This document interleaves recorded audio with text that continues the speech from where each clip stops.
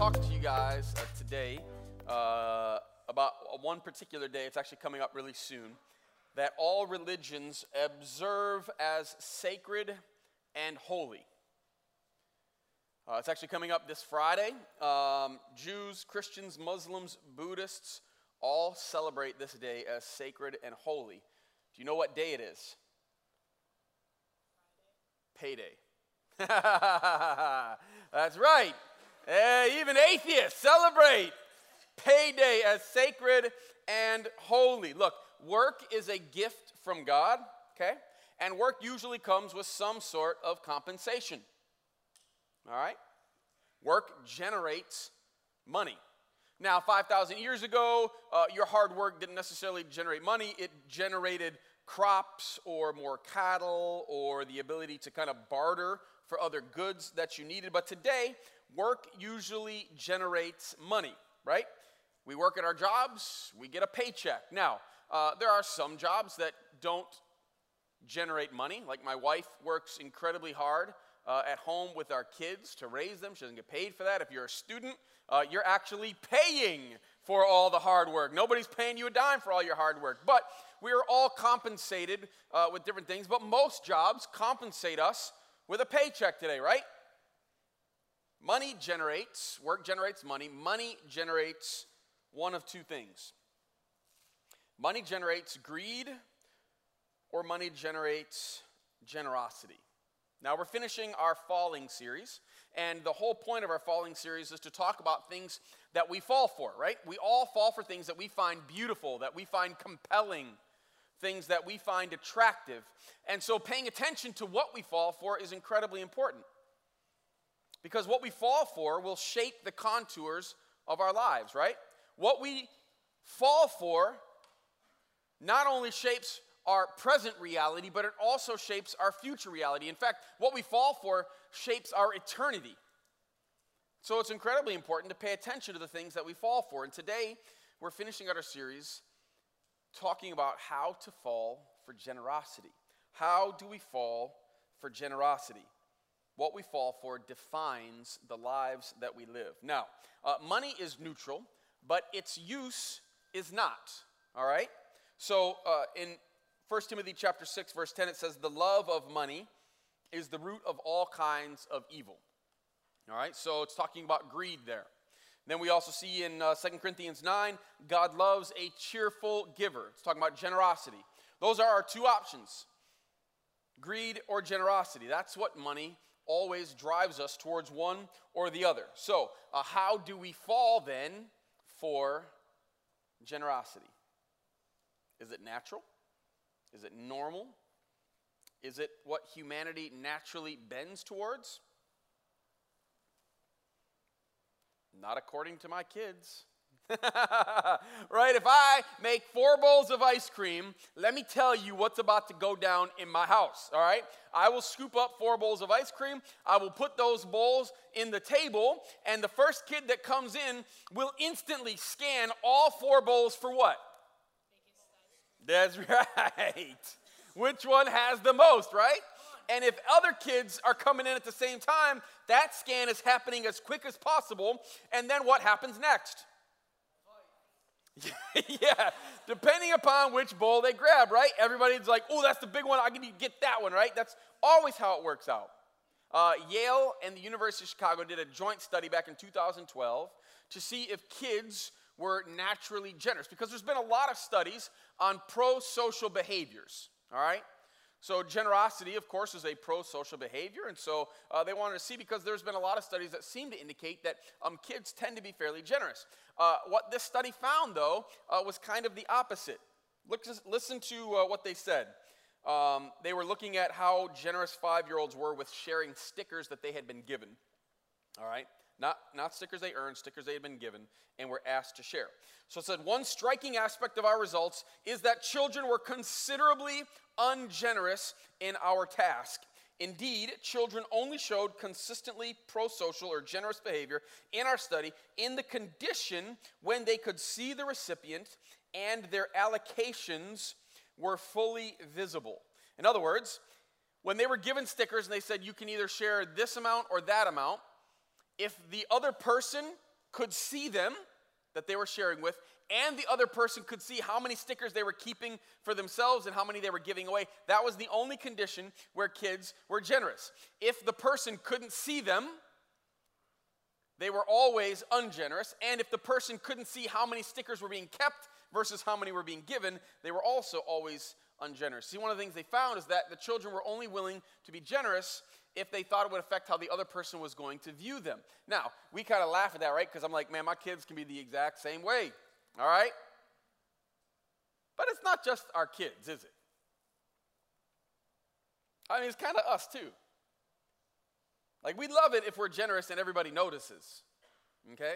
We're very, like, excited when the secret gets out. Now, we're not going to say that we're excited. But that's a reality for, I think, most folks. My generosity is often connected to whether I think someone's going to notice. Is that actually generosity? Fair question. There is actually kind of theories that we posit.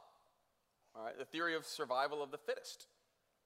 In other words, like, we need to actually pursue what's best for ourselves. You see, if we're going to be honest, we all, I think, bend towards greed rather than generosity. Now, it hasn't always been this way. So if you have your Bibles, I'd love you to open up to the very beginning of Scripture in Genesis chapter 1. If you need a Bible, we've got some folks that can walk down the aisle and just hand you one. You can follow along. Genesis chapter 1. You can raise your hand if you need one, and they'll make sure to grab one for you. Genesis chapter 1, starting in verse 29. Now, before we get to verse 29, it's important to understand that in chapter 1, the Bible just describes how the world was created, that God creates it, okay? And it is good. And he stocks the world with all kinds of amazing things. Trees and fruit and animals and rivers and mountains and gold and precious jewels and all kinds of precious metals and beautiful and important and necessary things. He stocks the world full of this.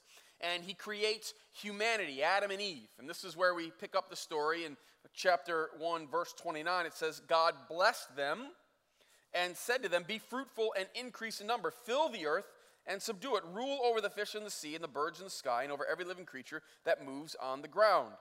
Verse 29, then God said, I give you every seed-bearing plant on the face of the whole earth and every tree that has fruit with seed in it. They will be yours for food. And to all the beasts of the earth and all the birds in the sky and all the creatures that move along the ground, everything that has the breath of life in it, I give every green plant for food. And it was so. God saw all that he had made, and it was good. And there was evening and there was morning, the sixth day. So God creates all of this. It's his. And what does he do? He gives it. He gives it to Adam and Eve. Now, if we were going to continue to look on, we would flip over to chapter 2, verse 8. Chapter 2, verse 8. It said, now the Lord God had planted a garden in the east. Who's planted the garden? God. God's planted this garden. It's an amazing garden. It's beautiful. It says there he put the man that he had formed. The Lord God made all kinds of trees grow out of the ground, trees that were pleasing to the eye and good for food. In the middle of the garden, there were the tree of life, that's one tree, and the tree of the knowledge of good and evil. The tree of life, well, we'll get to that in a second. Verse 10, a river water in the garden flowed from Eden, and from there it was separated into 4 headwaters. The name of the first is the Pishon. It winds through the entire land of Havilah. I don't know why I'm reading all this. We're just going to skip down to 15. You get the idea. It's amazing. Verse 15, the Lord God took the man and put him in the Garden of Eden to work it and take care of it. The word work there is cultivate. Okay? He's supposed to cultivate it, make something of it, with it, out of it. All right? We talked about this last year about this time, where we were doing our series on work and vocation. And we said that a part of the cultural mandate that God gives to humanity is that we're supposed to partner with God in taking the world someplace. All right, it's God's, but God brings us on to rule along, to be his representatives to all of creation, and he wants us to do something with it. So he puts Adam there. He's supposed to work it. God commanded the man, you are free to eat from any tree in the garden. Any of them. This garden that I planted, that's mine, I'm giving it to you. You can eat from any tree you want, except from the tree of the knowledge of good and evil. For when you eat of it, you will certainly die. Okay? So, the tree of life, eat away. We don't know what that fruit was like. Okay? Some say that it's actually where a pink drink comes from. Okay, some of you know what I'm talking about.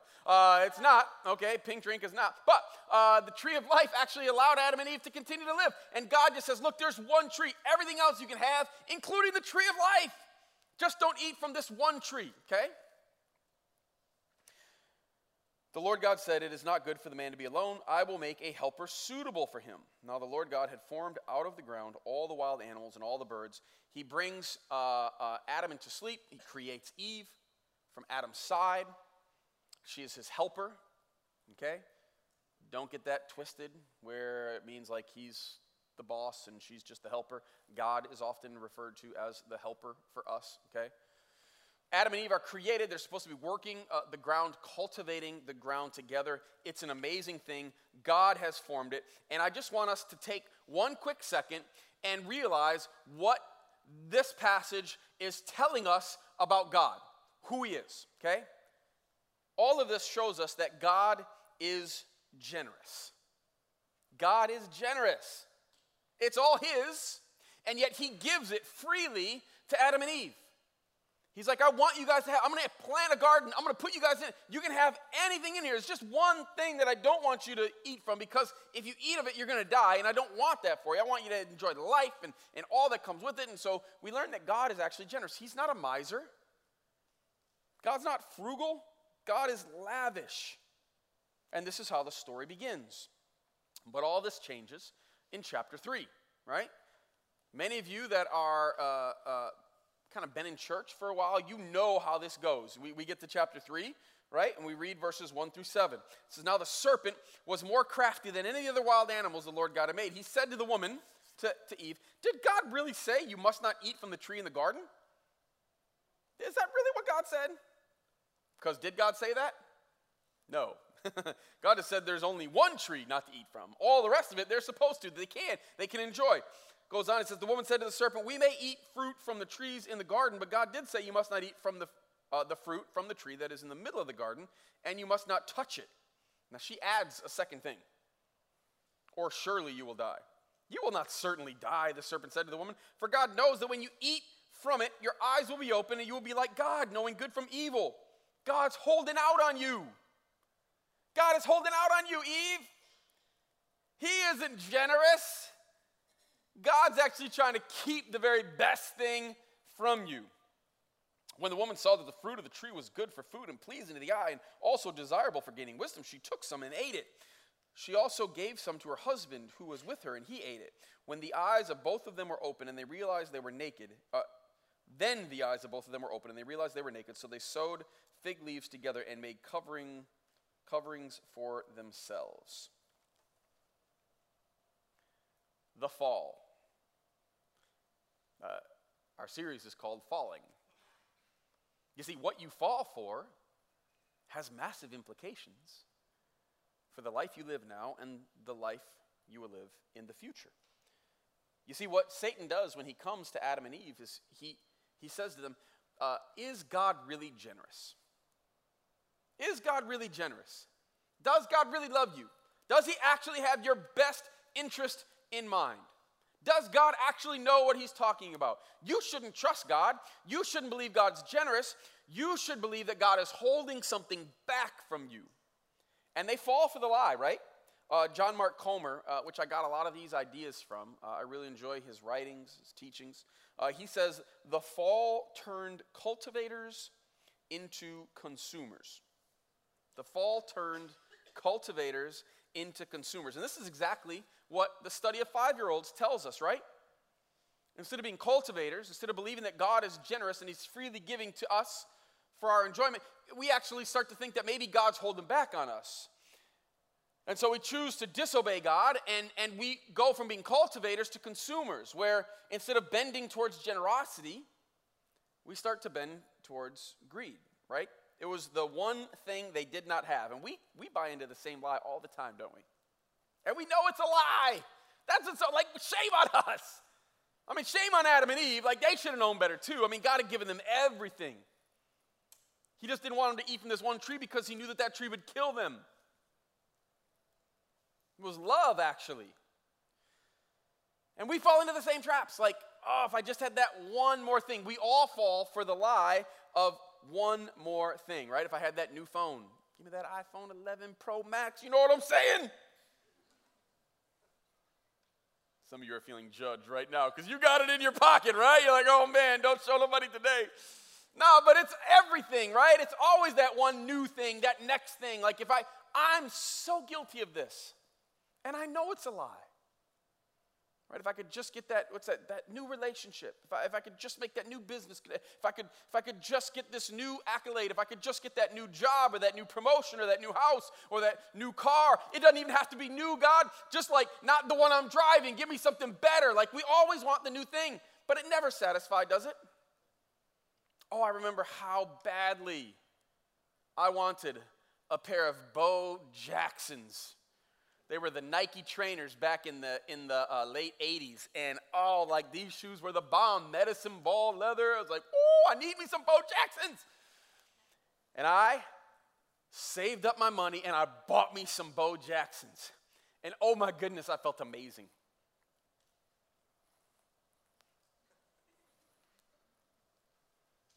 Pegging my pants, rolling them up. You know what I'm saying? Did Bo Jackson satisfy me? Right? There's always something else.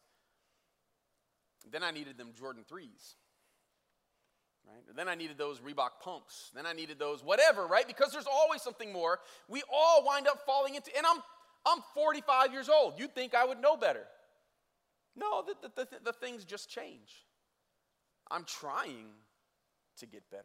I'm trying to pay attention to the lies. But I think that is the reality of all of us, right?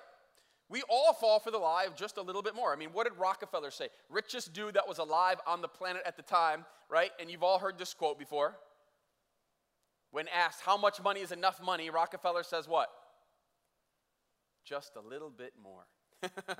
He had more money than anybody, right? Because that is the lie of the fall. That God is not generous. He's holding something back. And if we could just get that one more thing, our lives would be okay. But it's always a lie. So I think we actually often generally view the world through one of two lenses. One lens is the lens of gratitude. Everything I've been given is a gift. It's not mine. It's on loan from a gracious and generous God. I'm the manager of it. Therefore, it's God's paycheck, God's clothes, God's food, God's drink, God's roof, God's car, God's money. The other lens is the lens of entitlement. I own what's mine. I worked hard for it. I deserve it. It was my good fortune. I put the work in, my gifts, my intelligence, my money, my paycheck. So keep your grubby little hands off of it. God owes me. Now you're like, ooh, that sounds like pretty harsh. Yeah, but if we're honest, I think those are kind of the two options that we often view life with. I did it. Hey, it was my dad that worked hard to pass that on to me. Nobody else deserves a piece. I worked hard. Did I see you getting up at 6 a.m.? Did I see you staying up past midnight? No, I worked hard at it. I earned it. I put in the work when I was at school. Everybody else wanted to party. I didn't party. I put in the time, and now look what I got. Or, man, I don't know how I have what I have. I can't believe that I get to experience what I experience. God has been so gracious to me. He's the one that actually owns it. Everything I have, I got from him. It's not because of how awesome I am. Gratitude or entitlement. We find ourselves in chapter 3 moving from gratitude to entitlement. You see, entitlement says that it's ours, that we earned it, and therefore we got to protect it. What happens to Adam and Eve after they eat the tree, the fruit? They instantly realize they're naked, right? You see what happens? They've been naked the whole time, and they didn't realize it, and now all of a sudden they got to protect certain parts of themselves. They have to hide certain parts of themselves. They run away and they hide not only from God, which of course is impossible to do, but they actually try to even hide from each other. They're covering up in front of one another. The move from gratitude to entitlement. Now, the good news is that Genesis doesn't stop in chapter 3. If we were to flip over a few chapters, we're going to find ourselves in chapter 12, all right? This is the story of Abraham. Flip over with me to Genesis chapter 12. Abraham is chosen by God to represent him to the world. And God's going to do something special with Abraham. Read with me starting at verse 1. It says, "The Lord had said to Abram, 'Go from your country, your people, and from your father's household to the land I will show you. I will make you into a great nation, and I will bless you. I will make your name great, and you will be a blessing. I will bless those who bless you, and whoever curses you, I will curse. All the peoples on earth will be blessed through you.'" God comes to Abraham. Now, this is interesting. What does this kind of sound like? What's some of the language remind you of? Genesis chapter 2. What God is doing with Adam and Eve, right? He says he wants to bless them, that they'll be fruitful and multiply. He says the same thing here to Abraham. One thing that's easy for us to miss is when God says he created the earth and he places humanity in it to rule the earth, to cultivate the earth. That word is the word eretz. That's the exact same word that we use here when it says that he's going to give him a land, and eretz, the same word.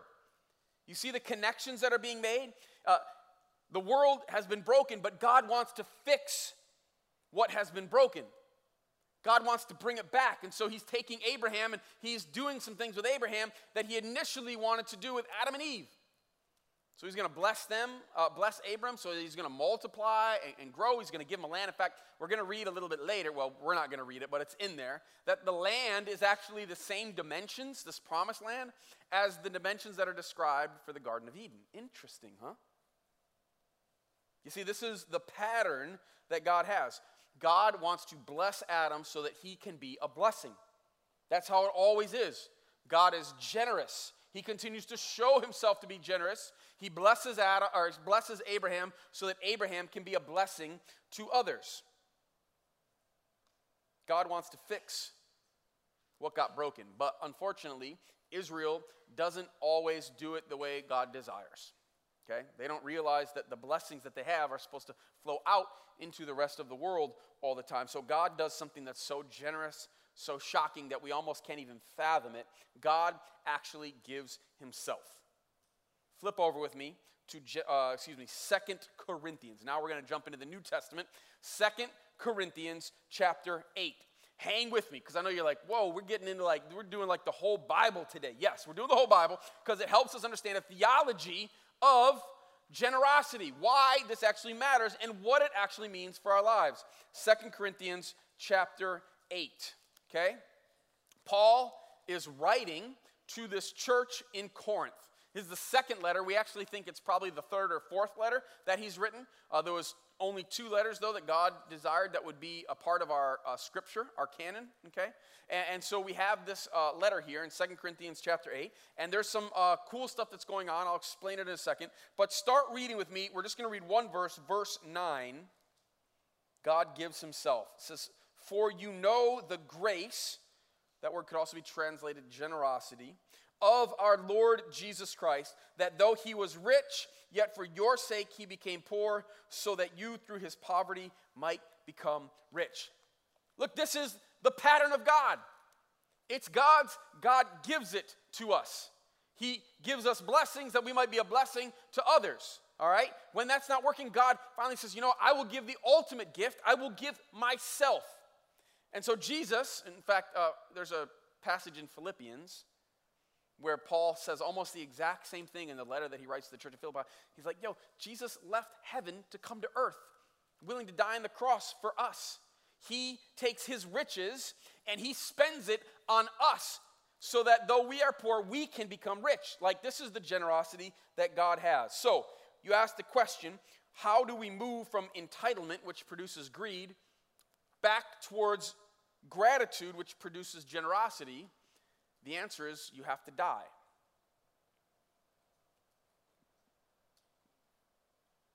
That doesn't sound very fun. You have to die. It's not something that you can just do on your own. In fact, let's jump back and get a little bit of context in chapter 8. Start reading with me in verse 1. Paul is writing to the church in Corinth, but he's going to start talking about another church in the region of Macedonia. Paul had planted churches in Macedonia. In fact, Philippi is in Macedonia. And I think he's talking about the church in Philippi, although he's referencing all the churches in Macedonia. Listen to what he says. He says, "And now, brothers and sisters, we want you to know about the grace that God has given to the Macedonian churches. In the midst of a very severe trial, their overflowing joy and their extreme poverty welled up in rich generosity. For I testify that they gave as much as they were able, and even beyond their ability, entirely on their own. They urgently pleaded with us for the privilege of sharing in the service to the Lord's people." Can you imagine a church like that? Paul, please, we get that we ain't got a lot, but Paul, you gotta let us get on this giving thing. You gotta let us give, Paul. Please let us give. Come on, Paul, don't say no. Let us do it. Please, please, please, please, please. That's what he's saying. He's like, the Macedonians didn't even got much, but they were crazy generous. And he's writing about the Macedonian churches to the church in Corinth. Keep reading, verse 5. It says, "And they exceeded our expectations. They gave themselves first of all to the Lord, and then by the will of God also to us." They gave themselves first of all to the Lord. You want to know how to move from entitlement back to gratitude? How to move from greed back to generosity? You got to die to yourself. The Macedonian churches, they understood this. They had heard about Luke chapter 5, what Jesus said there. When Jesus said, you want to gain your life, you want to save your life, you're going to have to lose your life for my sake. You see, when you give your life to Jesus, when you give Jesus your whole life, then giving him your money, that's easy. That is not a big deal. It's not yours anymore. You ever given away somebody else's money? Has anybody ever done that? For real, I'm legit asking the question. Just if you've given away somebody else's money before. Okay, one of you. All right. I got to do that last week.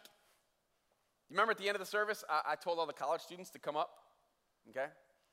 I was able to give a $5, not much, okay, $5 gift certificate to Starbucks to all the college students for a couple reasons. One, I just wanted to know how much we care about them, and we wanted to bless them. So, look, we get it a few weeks into college, first papers are getting due. Hey, we just want to say we're glad you guys are here. I got to give away. It's awesome giving away other people's money, all right? It's fantastic, especially if somebody comes to you and they say, yo, here's my credit card. I want you to go spend it on this. You're like, sweet. You see, if you give Jesus your life, if you die to self to live to Jesus, then giving away Jesus' money, it's not that big of a deal. Right? You move from a place of entitlement to a place of gratitude. Now, wouldn't it be awesome if that's what TLC was known for? The TLC was just around town, TLC was known as that generous church. Man, they are so generous to the poor. Man, they are so generous to one another.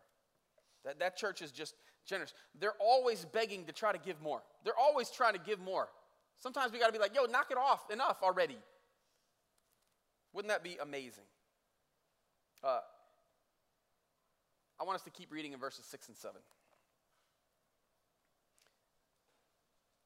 It says, "So we urge Titus, just as he had earlier made a beginning, to bring also to completion this act of grace or giving, okay, on your part." He's now talking to the church in Corinth. He's like, yo, the Macedonians, they're poor. Them cats was generous like crazy, which is kind of a reality, even today. If you've ever traveled to a developing nation, you've probably experienced some crazy generosity. I had the privilege of going to Mozambique about a decade ago.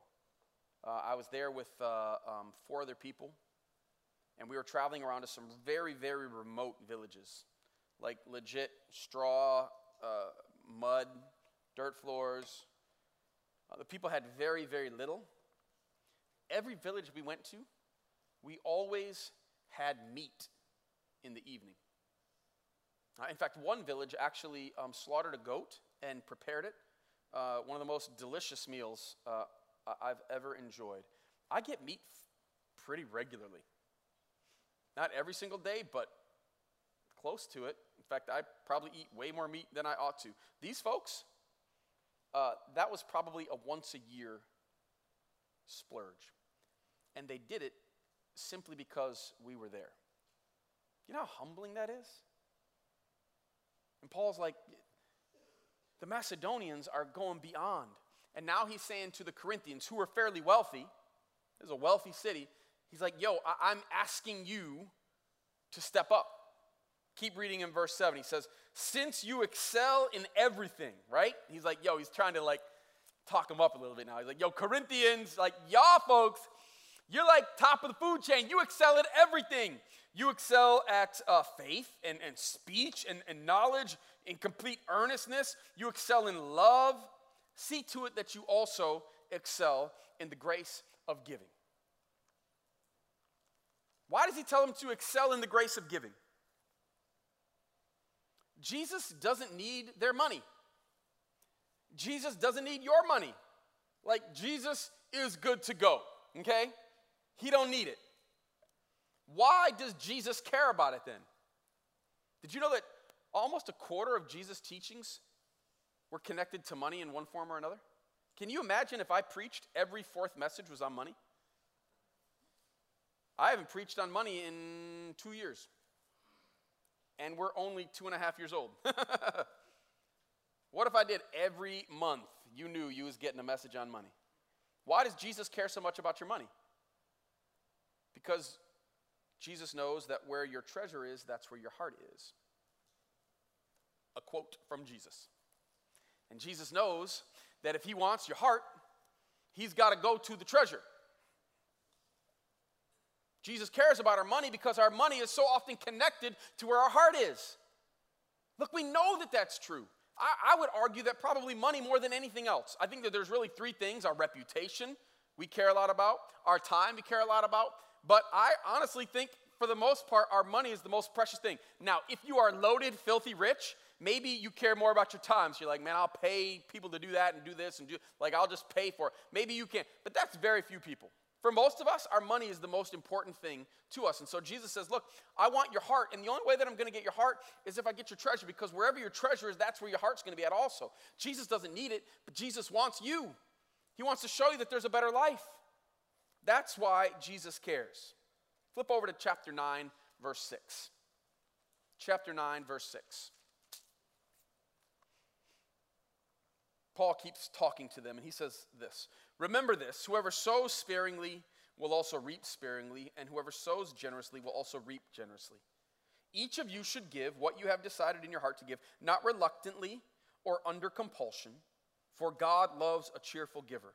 And God's able to bless you abundantly, so that in all things at all times, having all that you need, you will abound in every good work. As it is written, they have freely scattered their gifts to the poor, their righteousness endures forever.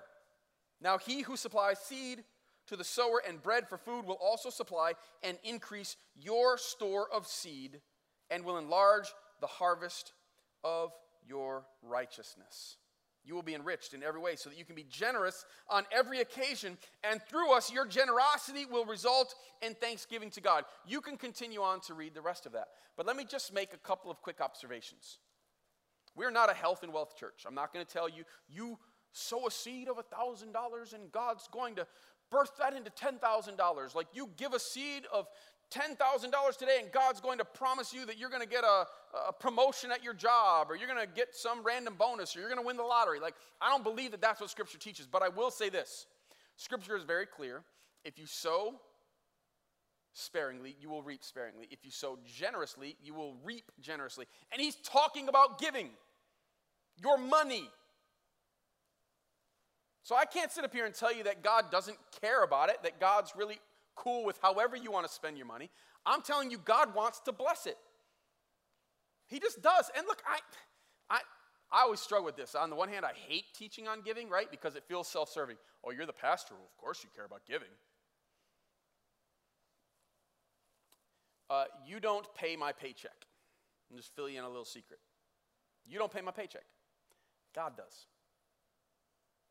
He always has. And he always will. Here's why I love talking about giving.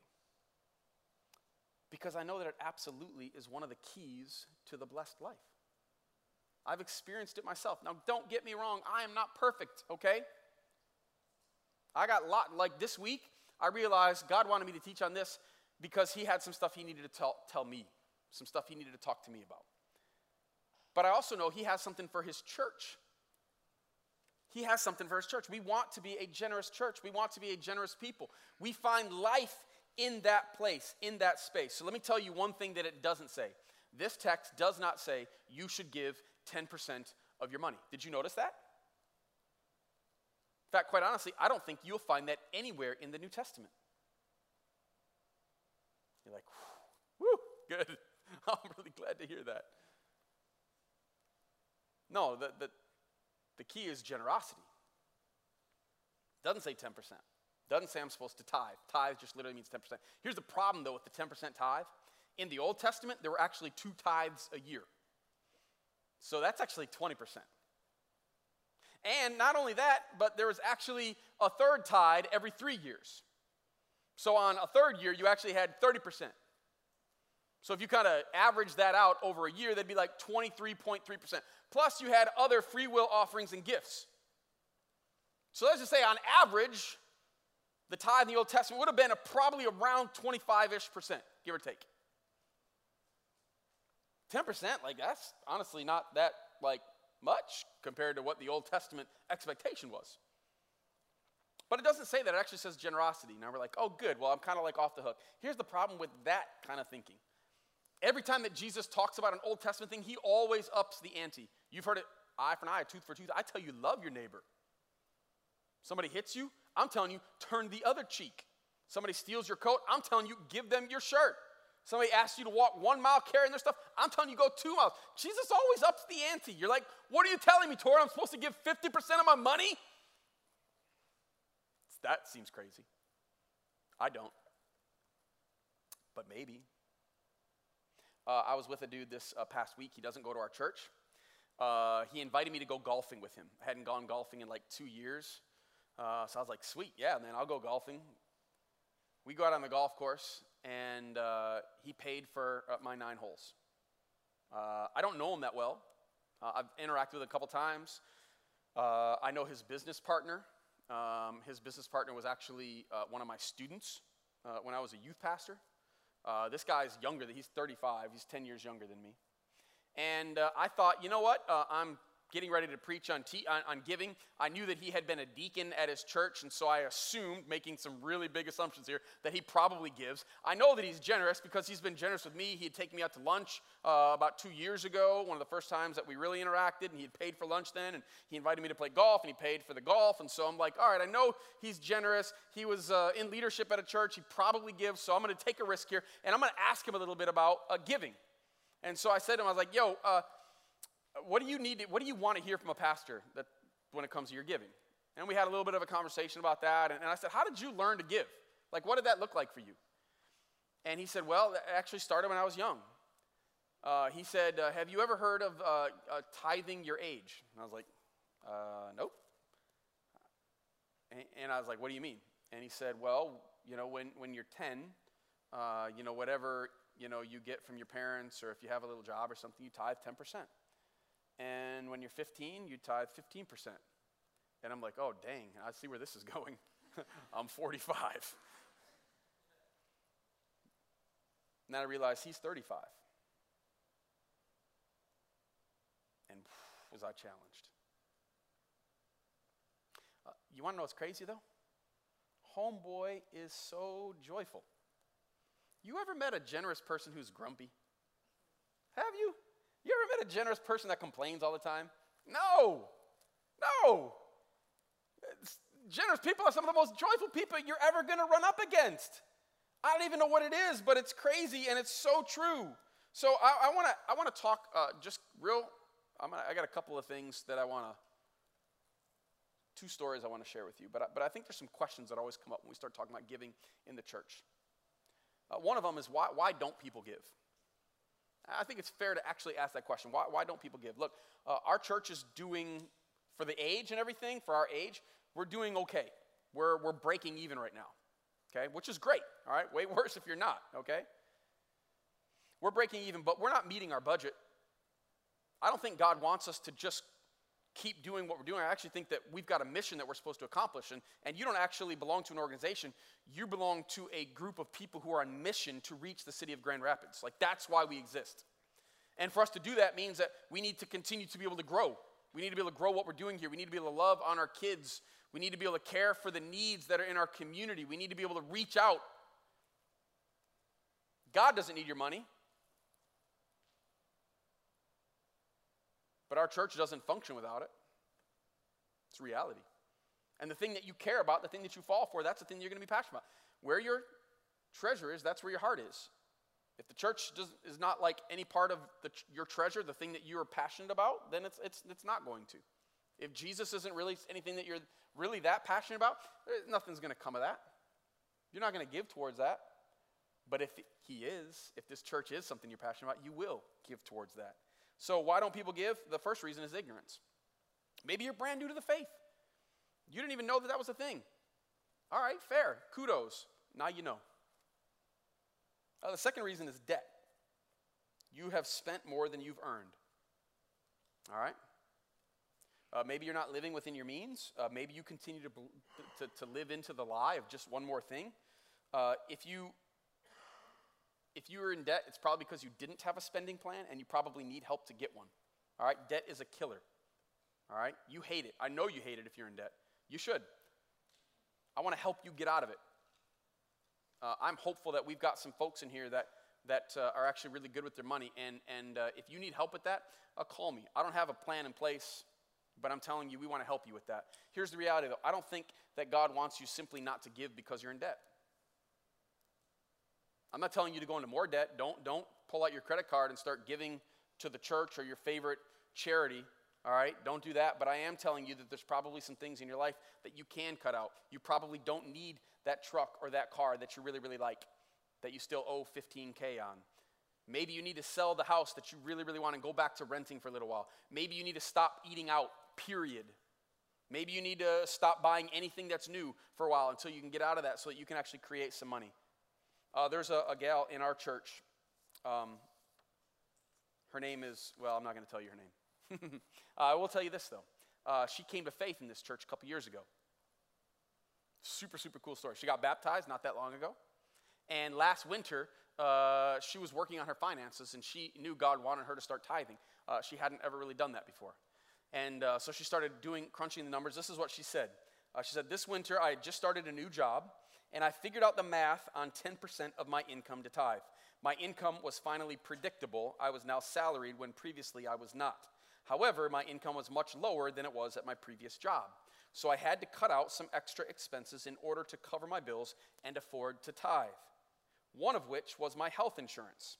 I prayed about it, and that week I called my health insurance provider to see if I could reduce the cost of what I was paying, even though I was already past the enrollment period.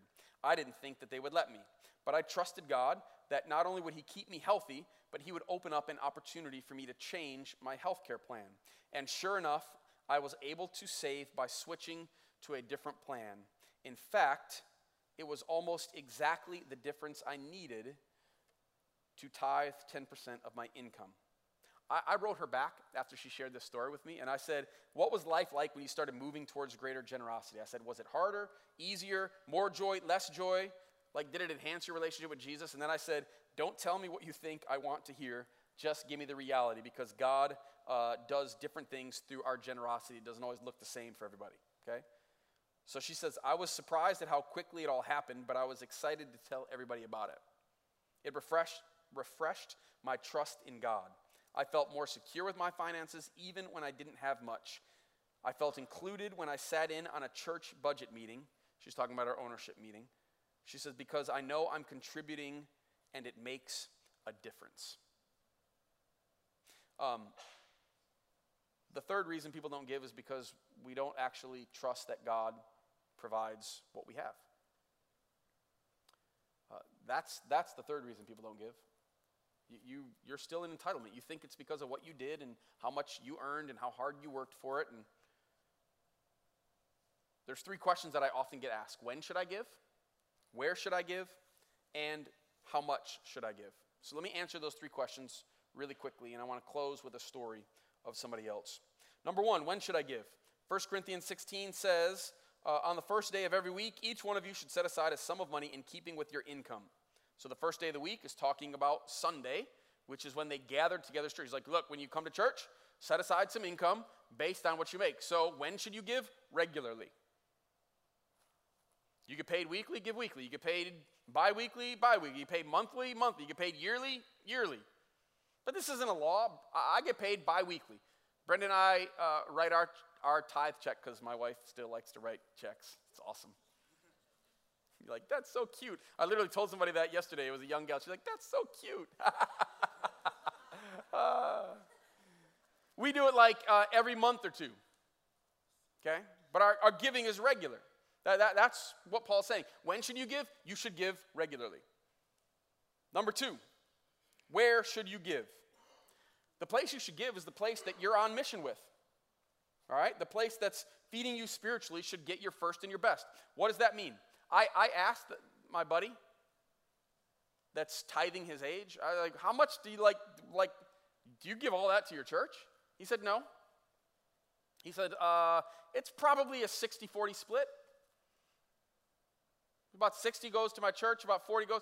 For him, though, that means 20-some% is going to his church, and then the extra is going to other missionaries that he feels like God's calling him to support.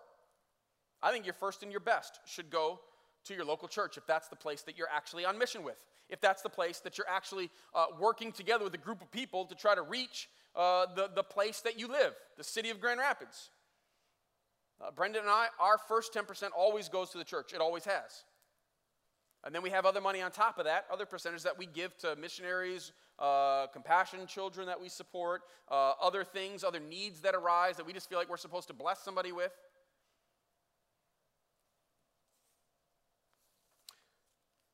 What if I don't trust that the church spends money wisely? This is question 2B. What if I don't trust that the church is actually spending my money wisely? This is actually from an article. They asked this question, and this was the answer that the author of the article gave. Those who express this concern reveal two potential problems that need to be addressed. Number one, the individual's trust isn't in God and the church he's placed them in.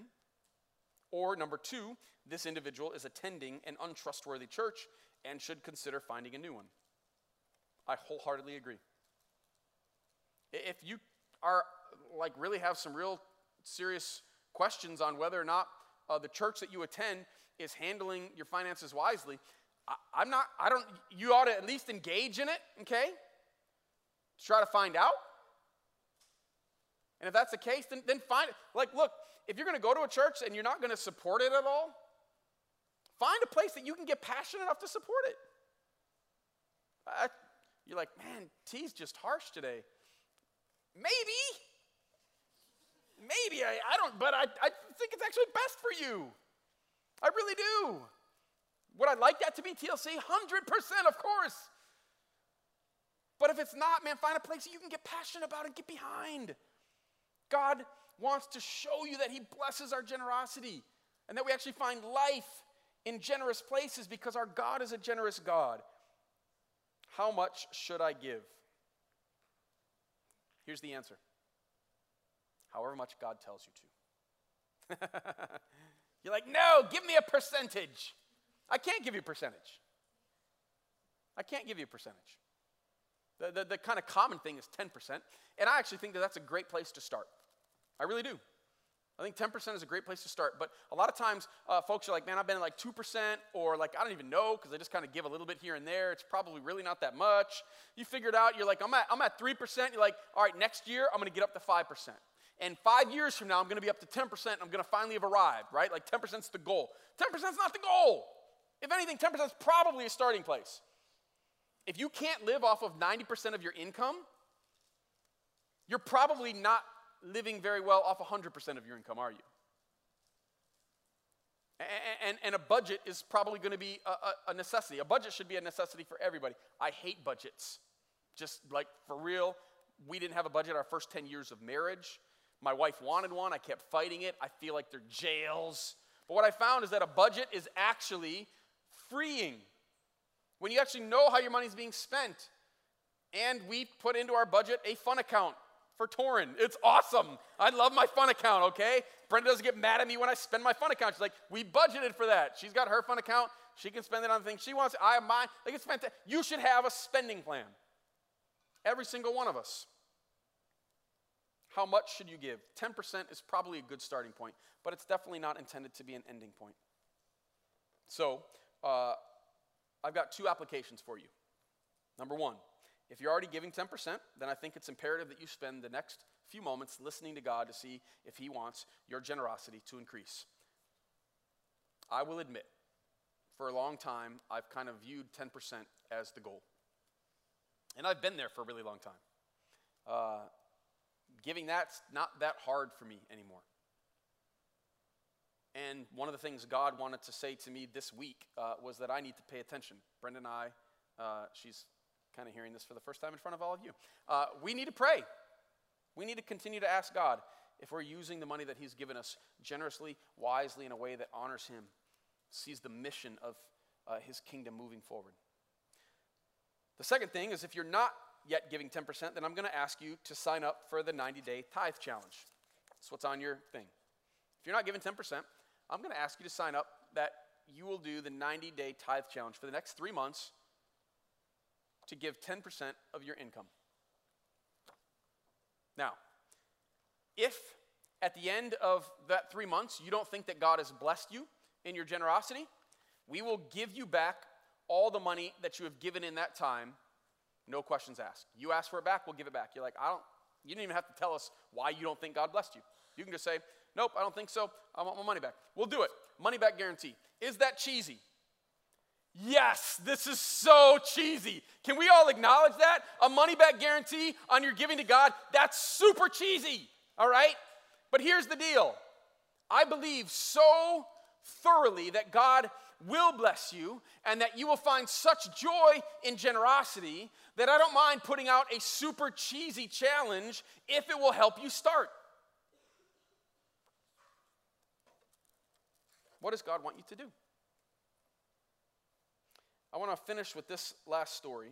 Somebody who's actually on our leadership team, that the 90-day tithe challenge we did 2 years ago was life-changing for them. He says, we started partially giving about 5-7 years ago, but it wasn't 10%, and I confess that I treated our donations as just something like a monthly bill. The schedule of it all kept me writing the checks, but let me be honest, I was holding out. When you introduced the 90-day tithe challenge in 2017, something in me moved, and I began to pray about it. He says, I went to Malachi and read chapter 3, verse 10 several times. That's the passage that's on your card. Jesus speaking to Israel. And Jesus says, you've been robbing me because you haven't been bringing your tithe into the storehouse of God. And he says, do it and see if I won't bless your socks off. Now, I don't think that this has a perfect one-to-one application to you in the New Testament, but here's what I do think, that the application, the spirit of the application is absolutely true for all of us today. So he says, I was reading that. He says, one evening I was in prayer and I felt the Spirit speak to me. The following are a few comments I wrote down in my journal from our conversation that evening, and I've seen a picture of his journal. These were the things he wrote down. He says, I'm not good at trusting, but I need to step out in faith. You ever feel that way? I'm not good at trusting, but God, I know I need to do this. The second thing he says is, God told me that it's time for our family to commit to a full tithe and let go. And then he felt like God spoke these 2 things to him. Number 1, he said, I felt like God asked me, do you trust me? And then he said, I felt like God say, test me. Just test me and see what happens. I wrote these words on October 4th, 2017, and the first check was written. 2 days later, on Friday, October 6th, 2017, my company announced that several hundred people would be laid off. Thanks a lot, Lord. I was beside myself with worry and doubt, he says. God just told me to trust him, but how could I possibly give 10% and write this check? Needless to say, I went back to God and did my best to challenge his request. I said to him, how can you do this to me? How can I possibly trust you? And he said, God was quiet despite my wrestling with him. Isn't that frustrating? He said, I had the checks in my hand, ready to tear them up, but a peace fell over me. I was determined to trust. On Monday, October 9th, 2017, I watched many of my colleagues have their lives turned upside down. I was walked up to the front of the building as well, but my job was spared. I would now have to work, though, in Lansing, and there was no guarantee that another round of layoffs would not happen. October came and went. I started applying for jobs, and yes, I fulfilled my promise to tithe in November. Fear was a constant battle, and the more fear came down on me, the more I leaned into God. Trust kept me going. November was an interesting month, and if I fast forward to the beginning of December, I resigned my job on December 4th, exactly 2 months to the day that God asked me to decide to trust him with this. I was offered a new position in Grand Rapids, and my last day in my old job was December 29th, the last day of the 90-day tithe challenge. When I look back and reflect on those days, I realized that the tithe challenge was not about money. I know that God doesn't need my money. What he really wants is a relationship. How can we have a meaningful relationship if there is no trust? The tithe challenge broke down walls where I kept God compartmentalized. I began to trust God by obeying what he asked me to do, and God was faithful. Friends, I want you to know that God. I want you to know that God. He is faithful. He meets our needs, and he is generous. And he has blessed us so that we can be a blessing. Trust me in this. I've experienced the truth of it in my own life. And God's not finished with me yet. He's not finished with us yet. But friends, we've got work to do. If you will trust that God is generous and God wants to bless you, I promise you will find God's blessing all over your life. Father, we want to serve you. We want to trust you. And God, we want to be generous with our money. Not because you need it, but because you know that it's in that place of how we spend our money that shows what we truly value, what we truly believe in. And God, what we fall for now affects our future and it affects our eternity. So God, let us trust that what you call us to is actually for our betterment. We want to experience the life of Jesus, a life marked by giving, a life marked by sacrificial giving, for your name, for your glory. Pray all these things.